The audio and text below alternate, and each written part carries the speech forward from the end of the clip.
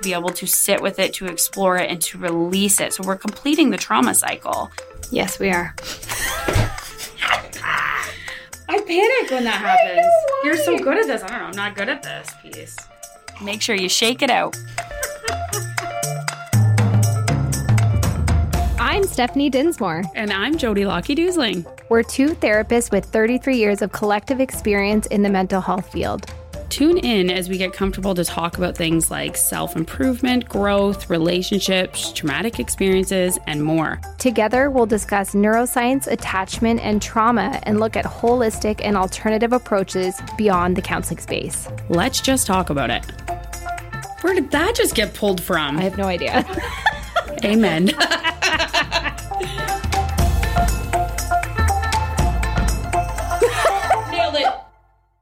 Welcome back, ball jugglers. Today we're going to be talking about somatic experiencing and somatic therapy. And don't worry, we're going to define what it is and how we do it. So somatic is derived from a Greek word soma. And what that means is the living body. So in somatic therapy, the physical body is seen as a tool, as a guideline, and almost as a road to understanding and listening and learning about what we need to heal. And when we do somatic experiencing or somatic counseling, this is also known as somatic experiencing therapy. And it's a type of therapy that helps treat that post-traumatic stress, past trauma, and effects from other mental health conditions. So this type of therapy connects a person's mind and body to apply psychotherapy and physical therapies during treatment. So Jody, what would some of those physical treatments in psychotherapy look like? Yeah, so release exercises. And so things like getting your body to mobilize and to be able to move again. So when we have experienced things like trauma, we become so disconnected and disembodied, and things get stored in really odd places. So we get different associations, different things stored, and almost, Steph, I wonder if talking about animals is the best way to start with trauma. What do you think? Yeah, I agree. And I love the exercise that you're probably familiar with and use with your clients called the orienting exercise. And so this exercise is something that animals do all the time and actually every 7 seconds, which surprised me when I learned it.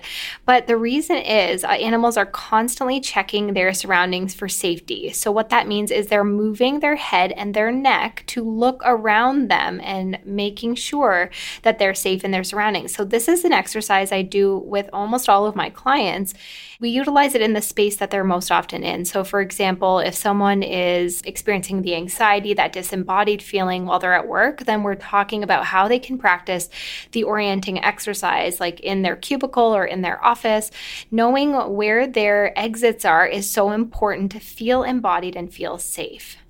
I love that idea, Steph, too. And honestly, when animals are orienting, they're not from a place of hypervigilance. Yeah, they're not reacting. Yeah, they're not reacting. It's a place of being able to be prepared, planned, understanding what's going on in their setting, where when humans get hypervigilant, especially if we've experienced any sort of trauma or life-altering kind of events, our amygdala alerts us that we are in danger. And the problem is sometimes this doesn't actually shut off. So it thinks that we are still in danger.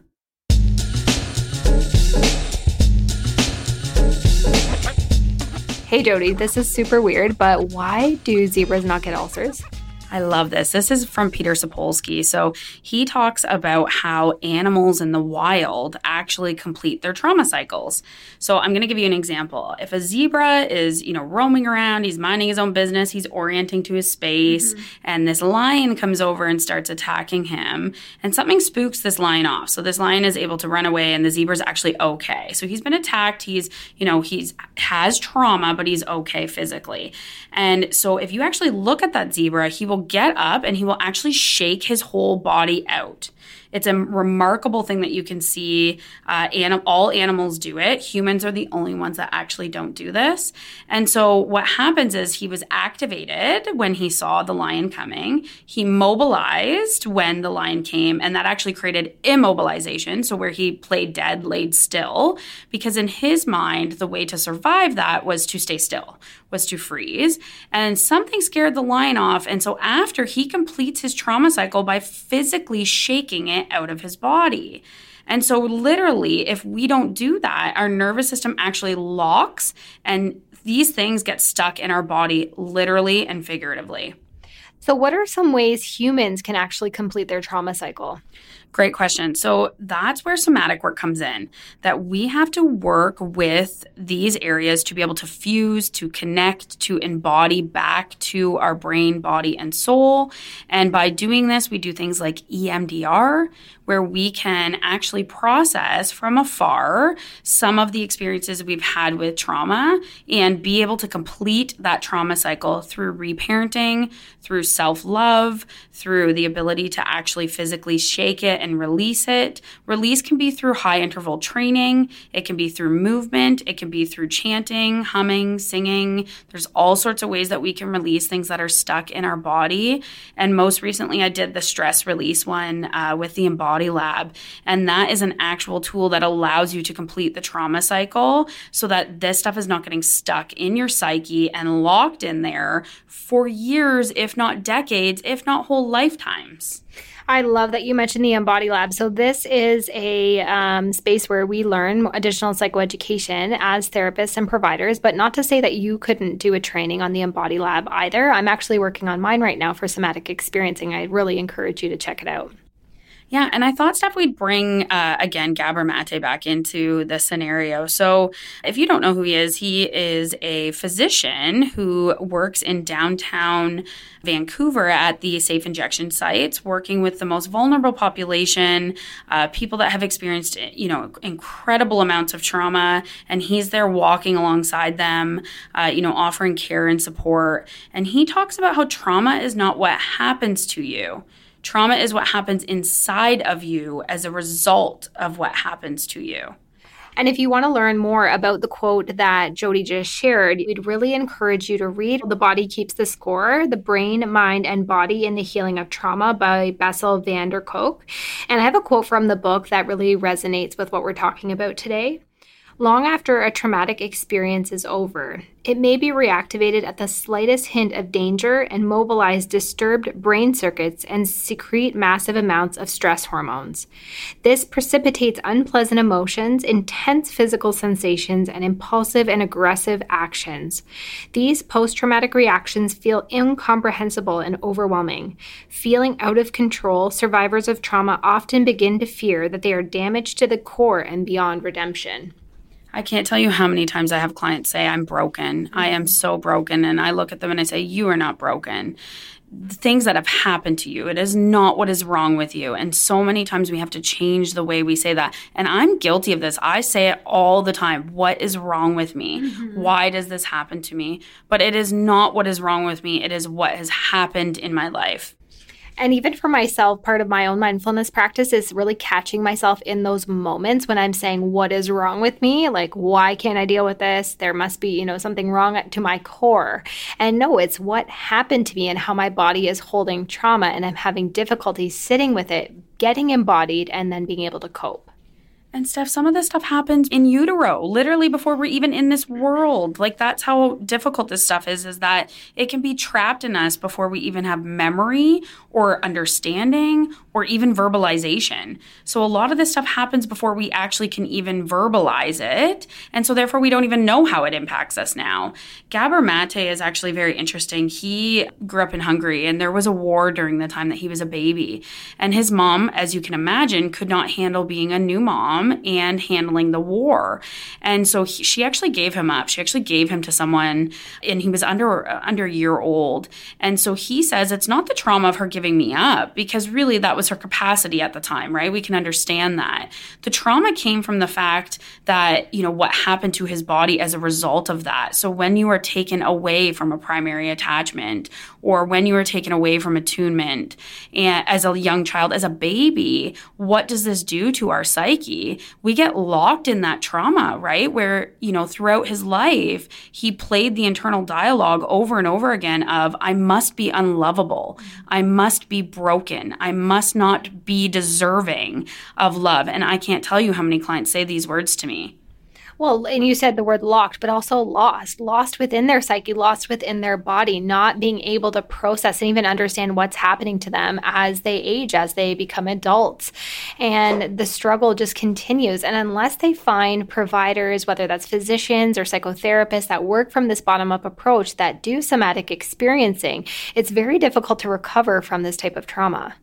I love that you said the word lost, because you're so right. I almost envision this kind of space that happens, and there's all of these different pieces, but none of it makes sense, and it doesn't get stored in ways that are linear. So therefore, if you're going to a counselor to talk about your trauma, there is no linear process of talking about that. Things get stored, different emotions get stored in weird places, different thoughts, different pains, different body sensations. And so, when I do EMDR with a client, I don't start back from the first trauma they can remember. I spontaneously say, what organically is coming up for you right now? Let's sit with that. What other events are related to that? And what you find out is there's a long list of things. It wasn't just Gabor Mate's mom who gave him up. It was, the foster care family that then gave him up. It was his partner that left him when he was 16. It was his friend who moved away when he was 18. I mean, I'm making these things up. These aren't real scenarios. But the point is that this gets locked and lost and disorganized. And so we want to fuse these things back together so that healing can actually take place. Yeah, those fragmented memories through things like EMDR, which again is that eye movement desensitization and reprocessing therapy, because I'm sure some of you are like, what is EMDR? So it's through those types of therapies that help to close those fragmented memories and make them complete. And then we're able to be in the present and not as reactive to our trauma. And so, Jody, I'm wondering if you can tell us, how can somatic therapy, how can that help someone who's working on recovering from their trauma? Yeah, absolutely. So really what it does is it, in a gentle way, actually allows you to process, to open up from a safe place. So you're not actually reliving the trauma. You're not retelling the trauma. You're actually almost imagining as if you're on a train, kind of just going by, and you're just noticing it. You're observing from afar. You're not actually physically in it. We don't want to place our clients back into the trauma. We don't need to re-traumatize them again. So what we do is we work with different patterns, different schemas, different areas of their body that are stuck. So different things that pop up for them could be certain sensations or pain that they have. And then we target that area by breathing into that pain, by releasing that pain, by exploring that pain, all of the connections that are related to that, all of the associations related to that. And then we try to desensitize that memory, that feeling, that sensation by allowing them to be able to sit with it, to explore it, and to release it. So we're completing the trauma cycle. So Steph, why do we care? Why can't we just distract the rest of our life and just, move on? And I hear this a lot when people are trying to avoid. They say they might be coping, but really what they're doing is avoidance. But it's that traumatized people chronically feel unsafe inside their bodies. So again, that disembodiment, we're moving away from being embodied, which is what we want. Where the past is alive, and it's that form of interior discomfort. And bodies are constantly bombarded by those visceral warning signs. And in an attempt to control this process, they are becoming expert at ignoring their gut feelings. I can't tell you how many times I ask clients, what does your gut say? And they're like, what do you mean?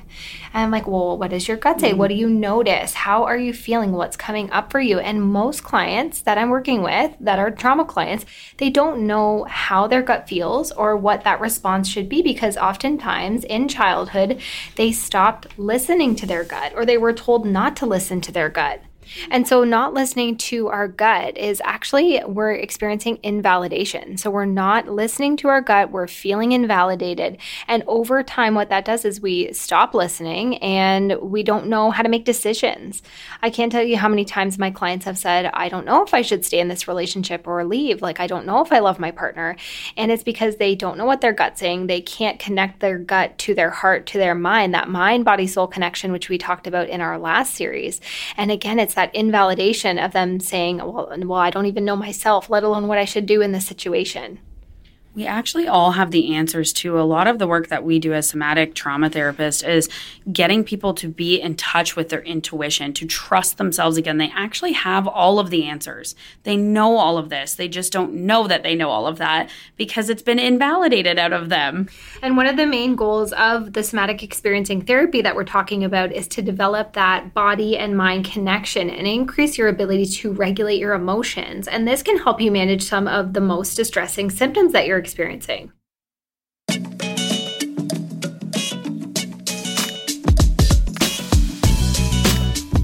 I thought, Steph, that we would go back to Gabor and talk about kind of his scenario in a model that would make sense. So when we think of internal family systems, which we chatted about a few series ago, we talked about exiles, and these are those vulnerable parts of us. And so if I was Gabor Mate, a vulnerable part of me would be abandonment, right? The fear of rejection, the feeling of not being loved, and that sort of thing.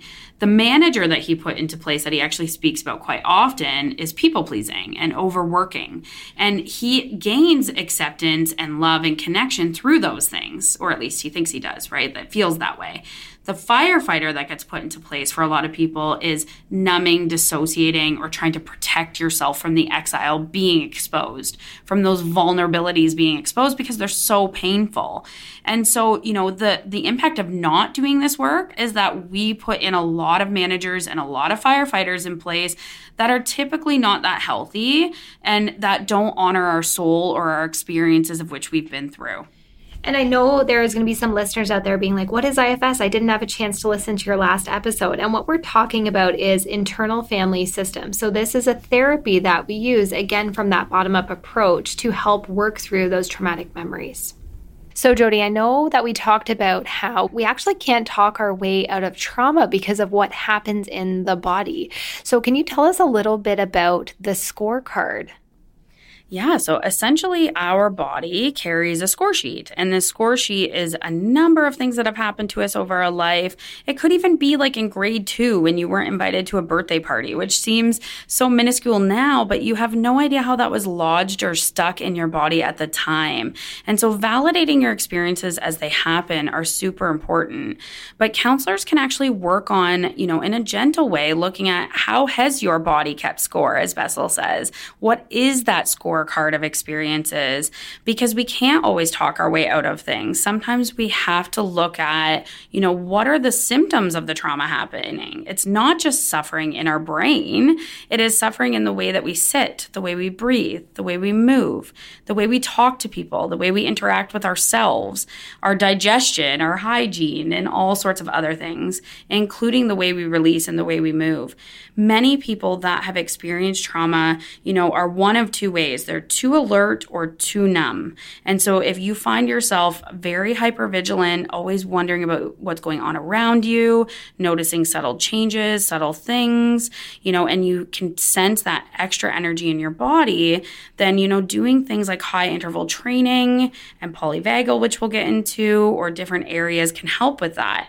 If you're someone who your trauma has made you dissociated, numb, disconnected, or almost like you can't move, like you just can't lift your leg, that's when we look at the scorecard of experiences that you've had. Perhaps you had a parent that was always full of rage. So what you learned was to suppress everything, to stuff it down, to, internalize things. And as a result, you were so attuned to people's responses and people's subtle tones that you try to people please even when it's not fair to you and your experience.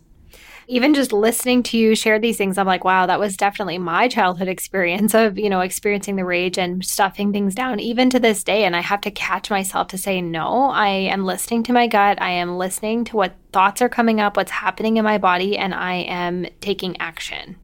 And I think this is where having a counselor help you, or your friend or whomever can do this kind of work with you, but typically a counselor, they can actually look at where are those stuck points? What are those internal dialogues? What's that tape that keeps playing in your brain over and over again about your worth, what you deserve, and your own healing? And I find too, when some clients can't answer those questions, I just kind of ask them in a way that's externalized. Like, what would your friend say about you? What would your mom say about you? What would your cousin say about you?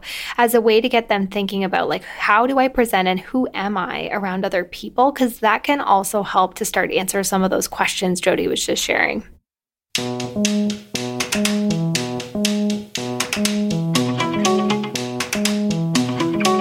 And so, Jody, I wanted to kind of end our conversation around somatic experiencing because I bet you people are wondering, can I practice somatic experiencing on myself? The answer is eventually you can, but safely at first, you have to do a few phases that can kind of take some work with a professional. And what this phase looks like is safety and containment. So are we able to, resource a safe place for ourselves while we're navigating some of these really difficult and stuck points? And are we able to contain it after we're done processing? So we don't want flooding, which is the increase or intensity of emotions coming out after a session. So we always want to be able to contain. So that's what I get worried about when people are raw and vulnerable without a safe place to be able to process that, eventually you might get to the point that you can do things like, EFT or tapping on yourself while processing. But when you're first starting, you really need someone who can help kind of gently guide you through this process and make sure that you're safe while you're doing it. And I think having that professional sitting with the client while they're going through this experience, while we're putting together and closing those fragmented memories is so, so important. So Jody, I know when we start counseling from that trauma-informed lens, we actually do a trauma-informed intake. Can you tell our listeners what that includes? Absolutely. So every time I see a client, I always want to measure things like attachment and attunement. This tells me a lot about the client. It tells me about their early childhood experiences. It tells me about their development in their formative years.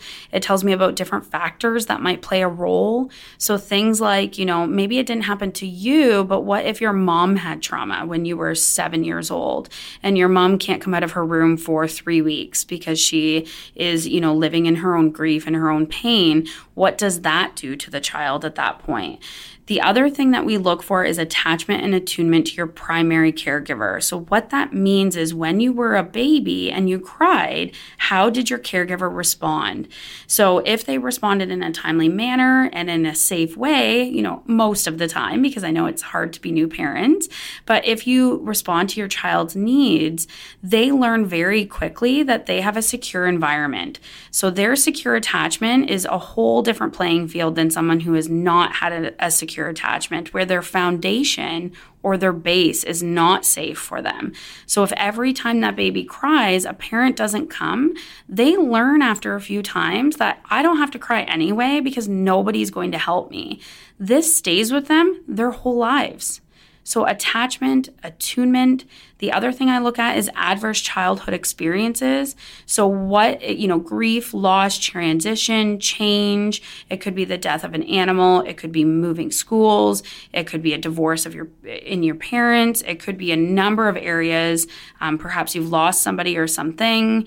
All of these areas need to be looked at in our formative years. It doesn't mean that is forever for you. Of course, we can shift, we can grow, we can change, we can heal, but it does mean that we may have to look back at some inner child work, some reparenting, some creative healing, and then really tackling some of those attachment styles, because those attachment styles still play a very active role in our relationship with others and ourselves. And I know we're not going to dive too much into it today because we're going to do another mini series that includes our discussion on attachment and attunement. But I think that's so helpful just to get us thinking about how do some of those components affect people. Absolutely. And we're excited to share with you, we do have a bonus episode coming at the end of season 1 where Jody and I will be interviewing 2 members of our book club on The Body Keeps the Score. So you're going to hear from Therapists Off the Clock, but also 2 guest members.